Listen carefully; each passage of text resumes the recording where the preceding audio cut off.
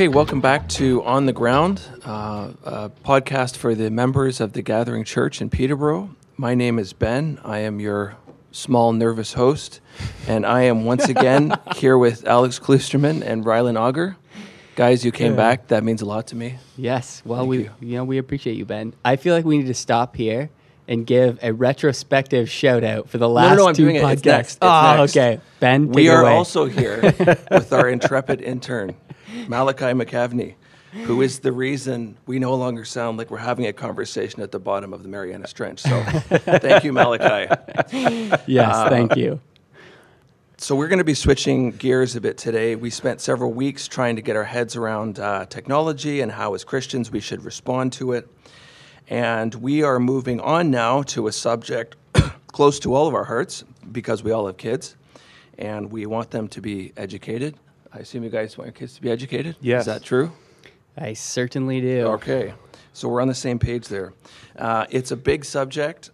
There's quite a broad spectrum when it comes to Christian education, homeschooling, private schools, co-ops, and Al's personal favorite, Christian unschooling. Where do we start? How should we think about these things? But before we get into that, let's just put up some scaffolding that will hopefully help us as we move forward, a foundation.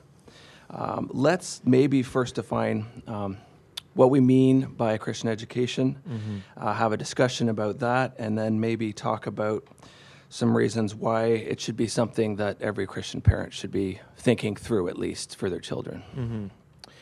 So one thing we were talking about before we went live, before the mics got hot, is when you ask someone today, not about Christian education, just education,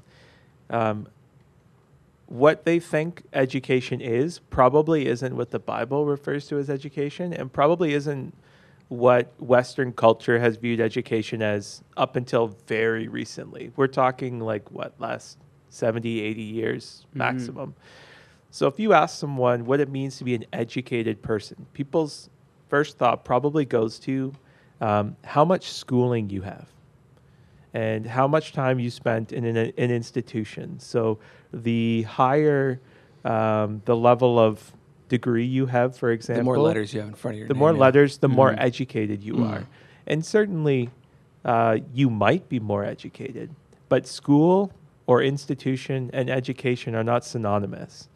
And you can be you can have a lot of letters and you can have spent a lot of time accomplishing a lot in an institution and be a very uneducated person, because education is much broader and all-encompassing than simply what you might learn at an institution, especially today, especially because our institutions are increasingly narrow in the scope and fragmented in the way that they teach and the issues of our humanity that they address.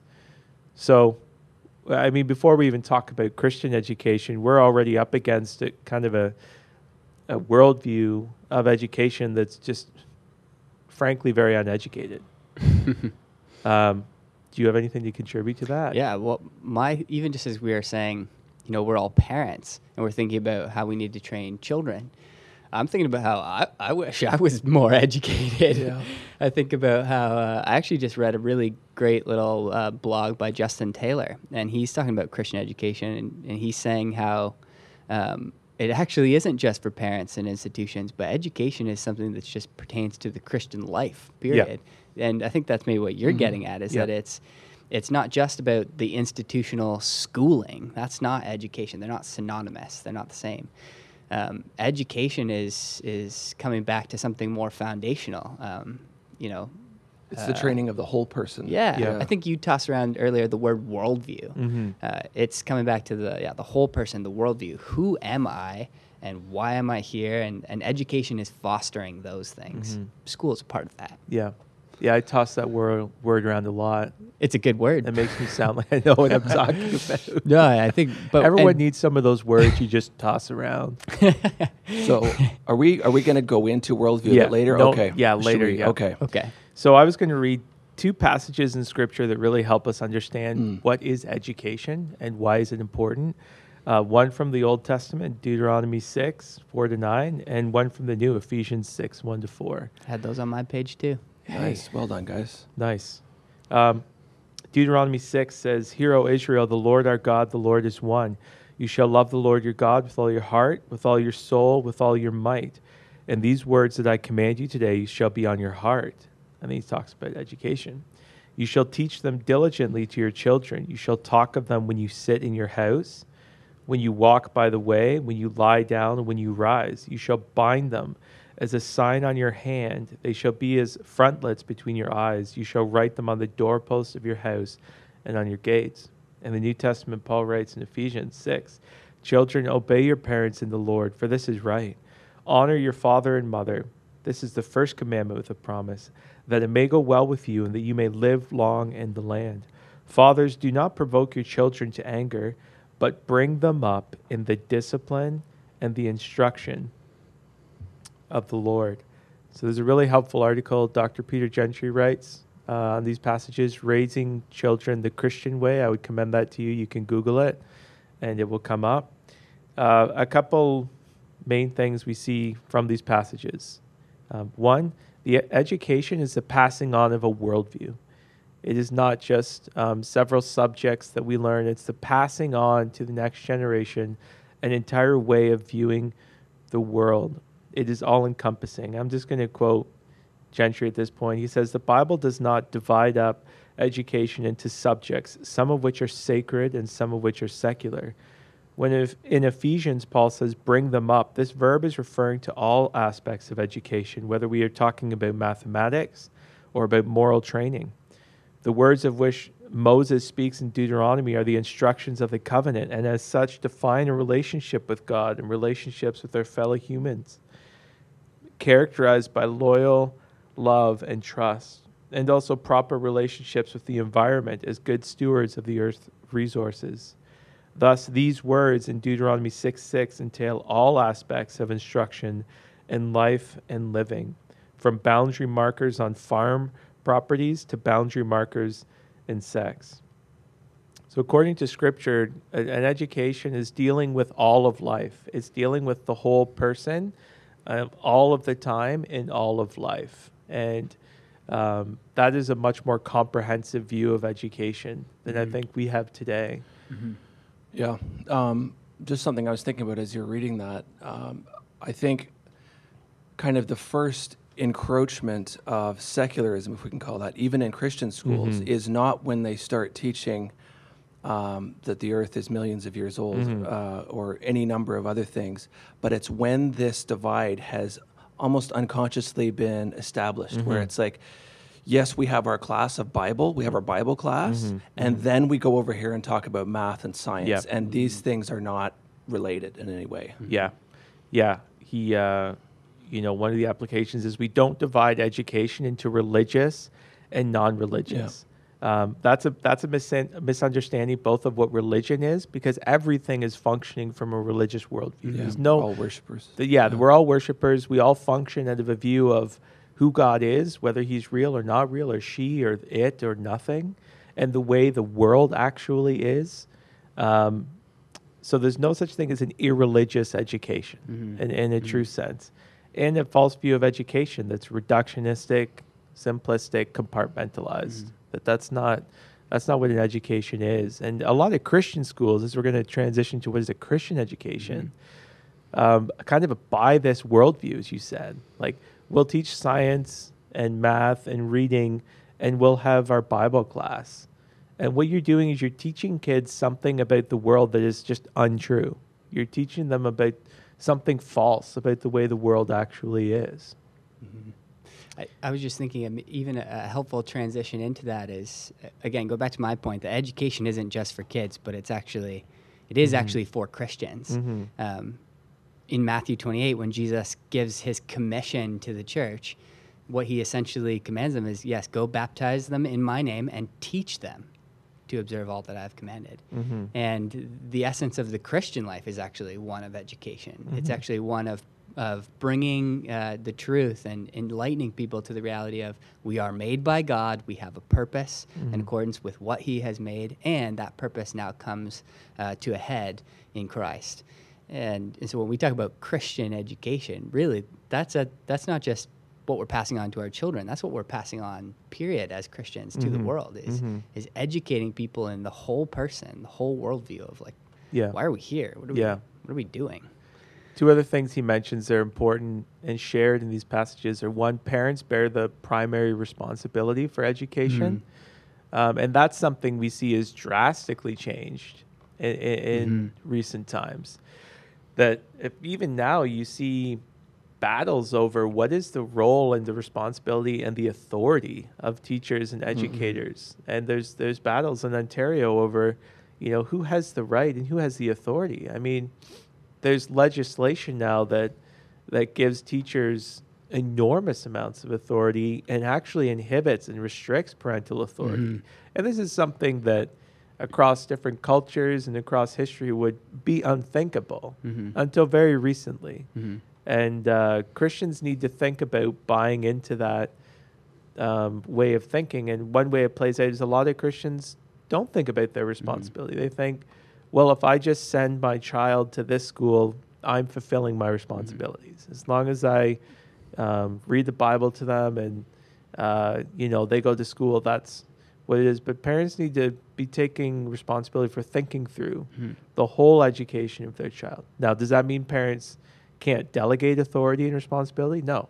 That we see in Scripture that even like a Hebrew child could learn from in the synagogue, and that there's teachers given to the body. That it doesn't mean that parents are the exclusive educators. And you see some homeschool people fall into that rut, which is unbiblical as well.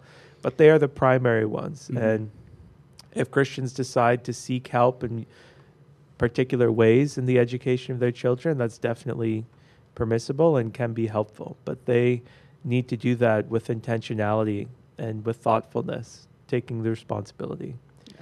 I think to add to that, that primary burden that the Scriptures place upon parents, for anyone who's not a parent, it places that burden on us to see that we are giving that responsibility to parents and that we're not taking it away, which is what you're saying the school, like the public and secular world is doing. They're trying to strip that away. So I might not be a parent. I mean, I am in particular, but you might not be a parent out there, and you still, as a Christian, have a responsibility to see that we're giving parents the ability to do what they are called by God to do, which is to educate their children, to function and flourish in that. I think that's what I mean by saying Christian education is a Christian thing. It's a Christian way of thinking. And even as we think about education, and as far as in a family context, I was just reading yesterday in a book talking about worldviews are most instilled, that they're most impactful when children witness not just being exposed to principles and straight didactic teaching, but witnessing a whole life. So witnessing their parents going to church on Sunday and praying at the dinner table, and in a difficult time, praying together and all of these things. That's the most powerful witness to a child. Yeah. Gentry says the last thing on that passage, especially in Deuteronomy, it's formal and informal. So it's what you say to them and what you demonstrate to them. And then this idea of imitation is massive in the New Testament. Follow me as I follow Christ. Imitate those leaders who are worthy of imitation. That it's not whether we will imitate, it's who, and it's what we will. And Christians ought to be setting an example for their children in all of life. And we recognize all of life as an education, whether it's explicitly what we teach them or what we demonstrate. So, yeah. All right. Well, let's keep talking about this. Hey, let's keep it going. Are we done there? Well, no. I mean, we could take this conversation in any number of directions. That's kind of some principles of what are we talking about when we're talking about Christian education. It's not just one aspect of life. It's the whole life, training the whole character, the whole person. Maybe we could just go around and maybe briefly talk about our experience in education, and just briefly say maybe some positive things or things that maybe you didn't feel were helpful. We don't have to name names, but maybe that would just give us a background from where we're coming from. Shout out to Mrs. Porter. Never forget you. Yeah. It's funny, even as you say that, I can see how I'm ingrained to think about education just as, where did I go to school? Like I start thinking those questions. But which yeah. is part of it. We're not saying school is not part of education. No. No, We're I'm saying just you can't commenting. reduce It's funny how that's education. where my thought first Yeah. goes, Yeah. and that is important actually. We'll probably come to at some point an application of saying like where you send your kids to school actually does matter. But yeah, thinking about my own education, I actually had a unique experience in school that I actually went to every single school board. So I was in the public school board for a bit, and then I was in the Christian school board for a bit, like the private school Yeah. board, and then I was also in the Catholic school board. Well, nobody wanted you. Right? Yeah, no, we just Kick them out. yeah, just moving around.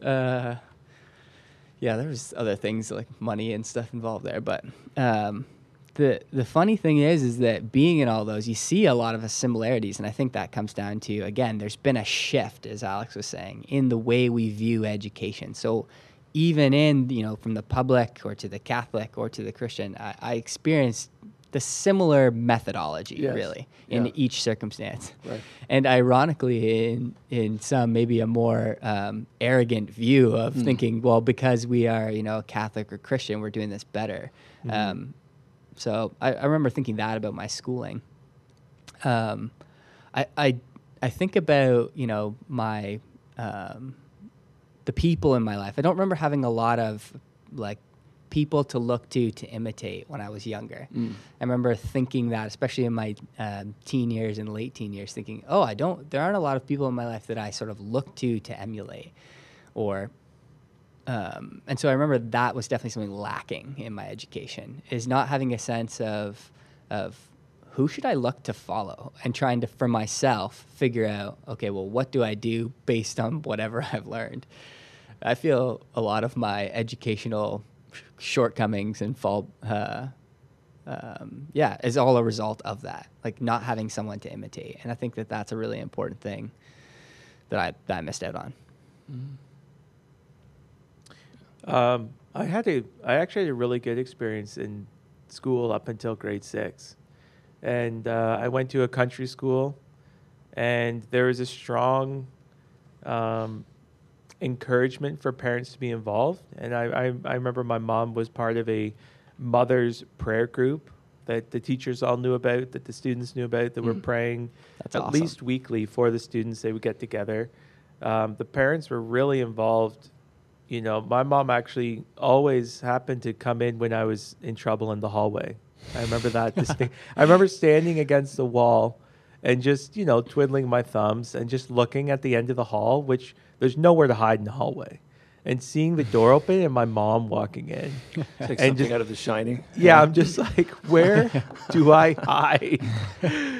But overall, I guess it was a good thing she was involved, just not those days. And she led the choir, and you could have open conversations with the principal, and it was a really good experience that I think was actually quite unique. So, and then at home, my parents were very intentional about, I think my dad really had this idea that, the school plays a role, but we bear primary responsibility. And I just trusted my dad. So he, we would often at the dinner table have conversations, why is this right? Or why is this wrong? Or we would discuss something that happened in the day, and he would use it as an opportunity to teach us. And it wasn't about just blindly following someone. It was about having conversation and trying to persuade us of the truth. And, family devotions every night, saying the Lord's Prayer, reading from the Bible. I realized, and I think all my siblings would say, that even though, I wasn't taught by Christians, the primary influences in my life were Christians. And that really helped.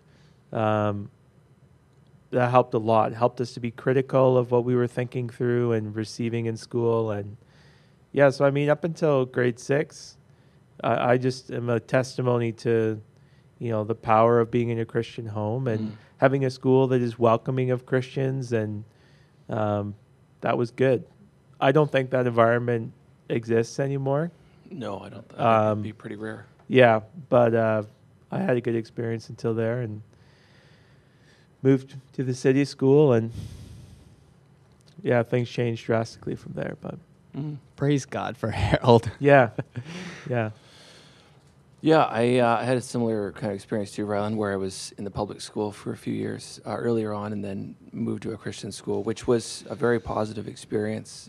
Yeah, I actually, there were things about my experience at a Christian school that was actually really amazing. Yeah. And one of those things was the attitude of the teachers. Mhm. I just remember really appreciating the teachers more. Yeah. They were invested in the students and seemed to believe what they were teaching, and but I feel like that kind of all broke down in high school. I don't know. High school felt like a very isolating, strange world, and I was definitely not prone to academics at that point in my life, and it was all very daunting and disconnected, and I didn't really understand why I was learning certain things. They didn't seem to have a direct impact. There wasn't that larger unified whole that it was all coming from. But again, grateful for my mom who was diligent in teaching us about the gospel and living that out, and that was a great experience. But definitely, there's that saying, the youth is wasted on the youth, and kind of looking back, going, oh, I wasn't excited about education. And as I've been reading certain books lately, I wonder if that is inevitable, or if there's things maybe we could change to help children to be excited about To education. love learning. Yes, to love learning. Yeah. And that's a big part of a Christian education. It's not only to, feed them with knowledge, but to give them the tools to learn and the love of learning. Which is the big push of Proverbs. Yeah. Yes. Essentially, Yeah, the love whole wisdom. the whole argument To there, love the way wisdom. he's describing wisdom as something like desirable, Precious, Yeah. desirable. Yeah, it's to love Yeah. wisdom. Heed my advice, child. Yeah. Are we going to get to Bill Nye? Yes, we are going to get to Bill Is Nye. Bill Nye on the docket? So- That's amazing. I accidentally sent some questions to Al. I wasn't ready to send, but I was thinking through kind of some different questions that might come up. So in terms of Bill Nye, I don't know whether you guys watched it a few years ago, posted a video essentially saying, telling parents not to teach their children about things like creation, because what the world, I'm assuming, needs most, according to Bill Nye, is these kind of empirically minded, secular, naturalistic scientists, right? Without all that kind of baggage of Christian. He's kind of a plea for not indoctrinating them. So if we're talking about Christian education, are we depriving our society of useful citizens?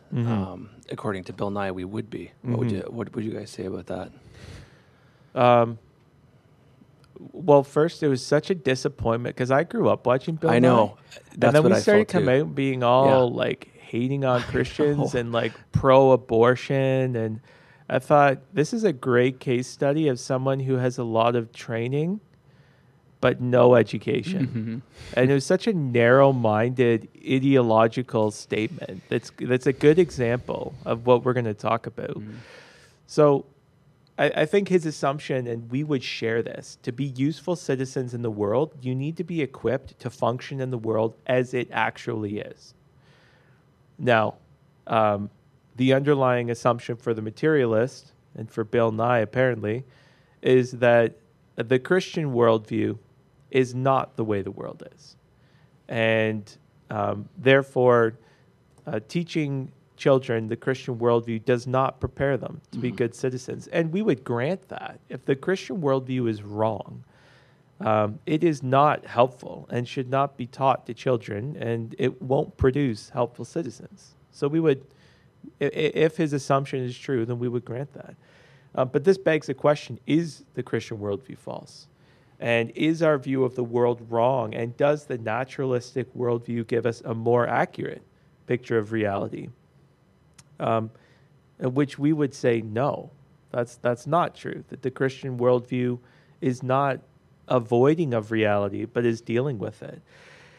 There's also the assumption kind of in that question, Ben, that Christians are not empirically minded. So he's creating a dichotomy. He's saying, look, you can teach your kids about myths, or you can teach them to be reasonably empirically minded people who deal with the facts and evidence that's presented to us. And we want to reject that false dichotomy, that we need to choose between Christianity or fact-based observation about the world. We want to say, Christians do not deny what can be observed. We simply acknowledge, and we don't deny any evidence that's presented. We just simply acknowledge that there is more evidence than a naturalist will take into account. And that's a big difference. Yeah, and it just seems crazy. Like, just look back in history 2 centuries, and that dichotomy will be totally destroyed. Yeah. Like, some of the greatest thinkers have been Christians, Blaise Pascal and Isaac Newton and various thinkers. I mean, it just doesn't hold any weight. No. These were very rational people, but also held to a robust Christian faith. Yeah. Yeah, and so this is kind of the water that we swim in now, and a lot of Christians simply adopt that. They adopt the they don't push back on that assumption. They don't say, whoa, who gives you the corner on observation and on reason? And when did you kind of just steal those things as if they belong to you, and we're left with some mythology that we're embarrassingly trying to hold on to? And Christians need to stop and say, look, we are not opposed to reason. We do not ignore evidence. The difference between the present view of naturalism and the Christian is not they believe in evidence and we don't. It's that we have room for more evidence than you do. That you have an inherently biased and narrow view of the world that's ironically you feel is more neutral and open. Yes. But we can accept everything that can be observed in the world and then more. Yeah. And so we need to, I feel like I could rant on this alone, but Christians, when you adopt that view, you're giving ground that you shouldn't give. So I feel like we should introduce Bill Nye to Tom Holland, the historian. yeah, So that probably Bill Nye's problem is maybe he's not a historian. Well, he's definitely not. Yeah. Hence, he's ignoring some of the obvious realities that Ben pointed out. Some of the great thinkers who were rational were Christians. But Tom Holland in particular is actually a guy, I don't know if he still claims to be an atheist, but he essentially... agnostic. Yeah, okay. Where he talks about how he used to feel the same way as Bill Nye. I just don't like Christianity. I don't want it to be around. Very against it. And then by virtue of being studying history and realizing we owe a lot of the almost, all the positive things of our society, our ethics, our morals have a root in Christian thinking. We get them from them. They shaped our world, the Christians, for the better. And Tom Holland is not a believer, but he would say that. Yeah. And it's like, well, there's a man who is educated. He's not simply because he agrees with me, but it's because he actually still disagrees with me, and yet He's willing to acknowledge. willing to acknowledge that there's not just a write-off here. Christians have been helping society, so it's not as blunt and, like you said, it's an ideologue or an ideological just statement of fact that isn't fact. And when we see Bill Nye that says middle ground increasingly disappearing in education, where you're either for us or you're against us. Yeah. And ironically, as you were saying, for all of the rhetoric about open-mindedness, it's like you can be open-minded within this specific set of ideologies.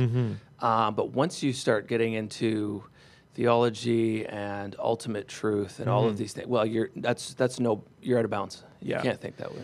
Yeah, we're going to get to open-mindedness in the next question you have, but a great example of that is the universities. Universities historically, a university of the liberal arts is to be a place of all places as an institution where you have the freedom to explore opposing views and to have your assumptions challenged and to have your mind expanded by different perspectives.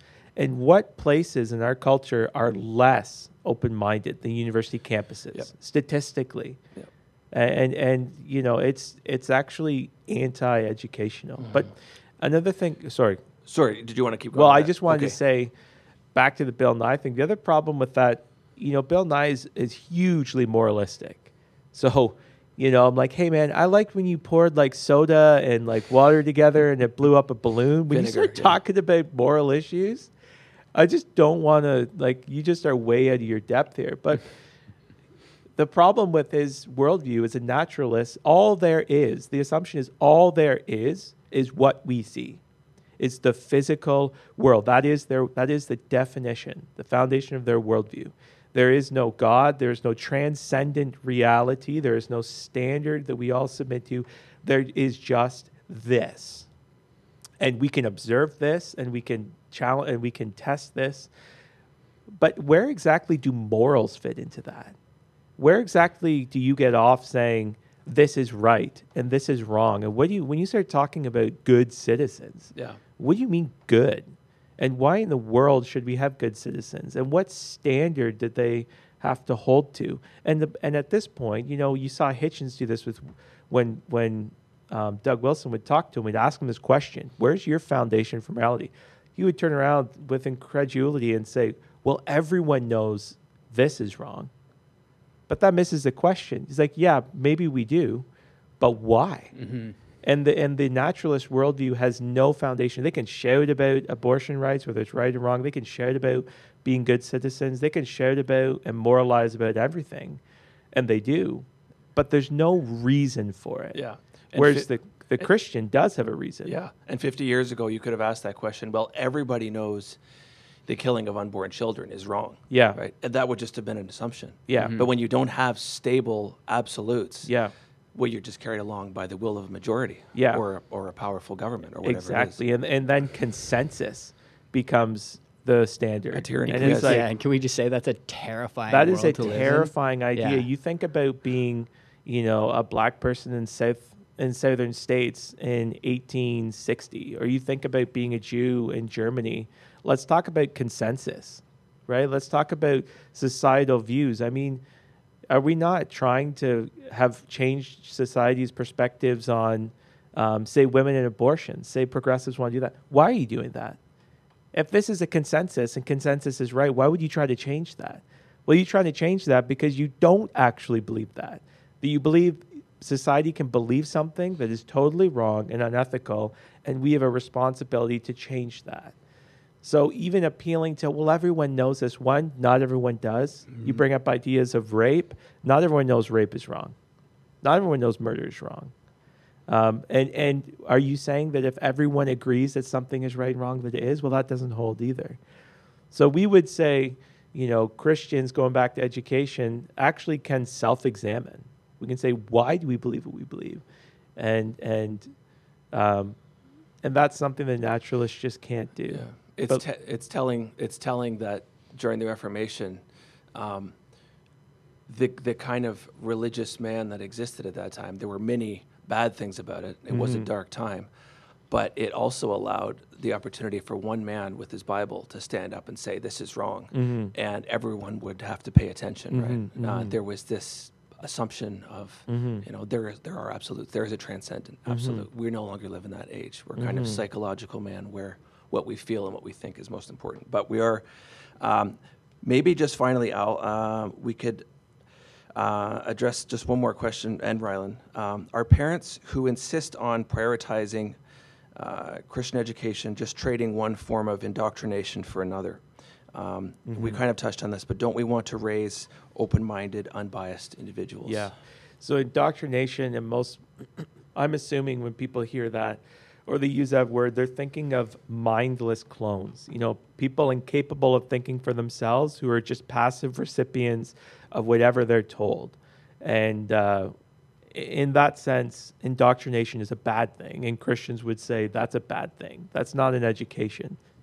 But people also level the charge of indoctrination in the sense that you believe what you're taught. Or if they don't like your opinions or worldview, they say you've simply been indoctrinated. But indoctrination in one sense is inescapable. And even if you say, well, I don't believe in indoctrinating, so I won't teach or I won't set an example. you are teaching and Yes. setting an example Yeah. for people. You are just as loudly saying or not saying something about the way the world is and what people should do in this world. So in another sense, yeah, let's avoid mindless conformity and passive recipients of information. But trying to pretend that teaching is wrong and that leading and shepherding children and telling them what's right is evil is not only wrong, but it's hypocritical. Everyone teaches. It's whether we are true. And our culture is a problem with that. So you mentioned ideologue. And an ideologue is someone, I would say one of the defining characteristics of someone who's an ideologue is not someone who has an idea, who functions out of a worldview. An ideologue is someone who is incapable of self-reflection and who feels no need for justification. That they don't feel any need to defend and justify their beliefs. They feel self-justified, and they feel no need for self-reflection. And they just assume that they're right and other people are wrong. And that's actually a very dangerous worldview. When you talk about, and so we need to think, okay, are Christians the one who are ideologues? You know, and I would say in the best of situations, no, Christians are the most free from ideology. And it's a secular world that is most ideological. When we think about open-mindedness, we were talking about the Chesterton quote, you know, he was dealing with this. An open mind has the same purpose of an open mouth. It's meant to close on something. And so people today will level the charge and say you're closed-minded if you have settled convictions on something. And the problem with that is multiple. One, again, if you say it is closed-minded to have settled convictions, you are expressing a settled conviction. So you are contradicting yourself. So it's impossible to not have settled convictions. The question is not whether we will have them, but whether we can acknowledge them. And so, you know, in the naturalistic worldview we're talking about, they have no reason for morality, and they can't acknowledge their presuppositions. When they say things like, we are totally unbiased, for example, this is a phrase that comes up in university, right? What are the biases? And I remember being in seminar, and it was like the only thing people could say commenting on the journal article was looking at the degree the person had and whether or not it was in the same field. And if it wasn't, they would say, oh, they're biased, therefore nothing in here is credible. And underneath that is the assumption that you can be totally unbiased. But we know that that's just not true. Yeah. That every single person functions out of a worldview and a set of ideas that are inescapable and necessary to any thought. So the naturalist who says that they're totally neutral and unbiased and just merely observing what is around them is not telling the truth, because they have to assume the world is a certain way, that there is a certain order to the world that is not chaos. Otherwise, the methods of observation and testing would have no validity whatsoever. And even if they respond and say, well, look, we've done these tests millions of times and they show us that the world is orderly, you could still say, but if it's circular. But if the world wasn't orderly, what would those tests mean to you? They wouldn't tell you something. You still have to assume that. So the question is not whether we can be totally open-minded and have no biases whatsoever and be totally neutral. That's not possible for anyone. Or desirable. Or desirable. It's whether we can acknowledge why we believe what we believe, whether we are open to criticism and defending what we believe. And I think this is where the case for a Christian education makes sense, especially in a polarizing world, in an ideological world, is not having Christians who memorize Bible verses and nothing else, but people who can have a rigorous view of the Christian life and worldview and how it interacts with all of life and be able to winsomely, persuasively, and graciously defend that, you know.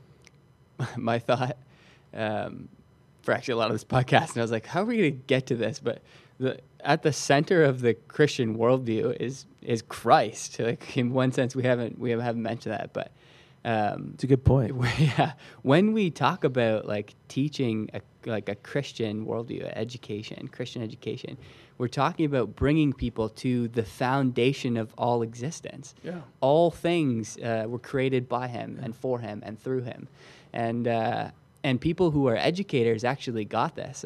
This is an amazing. Speaking about pushing parents for a Christian education, Luther actually said this about schools that don't teach with the worldview of Christians. He says, "I am much afraid that schools will prove to be the great gates of hell unless they diligently labor in explaining the scriptures." You know what? I just wish Luther would speak his mind once in a while. Yeah. Yeah, he was known for that. But this is amazing as well. The Harvard founders wrote this about their vision and goal. Let every student be plainly instructed and earnestly pressed to consider well the main end of his life and studies is to know God and Jesus Christ, which is eternal life, and therefore to lay Christ in the bottom as the only foundation of all sound knowledge and learning. And seeing the Lord only giveth wisdom, let everyone seriously set himself by prayer in secret to seek it of him. So to see all of reality through the lens of Christ is not to put blinders over yourself. Yeah. It's actually to open your eyes to the way the world is and to be the most free to acknowledge all of your presuppositions and all of your beliefs and put them plainly before everything else we can know and test and find the coherence of all of reality. Precisely. If by indoctrination you mean being into a closed bubble of this is what we will learn and nothing else, then the rest of the world is doing that. But if by teaching and freeing the mind, that's what you want in education, you have to come to Christ because everything. The Bible tells us that only in Him can you understand the purpose, the goal, the meaning. The fear of the Lord is the beginning of wisdom. Yeah, and the idea that the world is not created, that it's like your life means nothing if that's what it is. It's like there is no meaning. You can tell yourself until the day that you die that you have meaning, but only in the Christian worldview can we actually discover meaning for the world and the things we have. And that's why Christian education is so important. Because that's when our life actually will be the most satisfying, is when we realize it has a place in something else outside of ourselves. Yeah. Great. Well, some great thoughts, guys. We're going to continue to land this plane over maybe the next 1 or 2 episodes to continue to put things on the ground for our listeners. But these things are important. Ideas do have consequences, and they're often just assumed. And we do need to be thinking about these things, especially as it concerns the lives of our children. How we think about things is going to have a deep impact on the next generation. So we hope you'll join us next week for On the Ground. We'll see you then.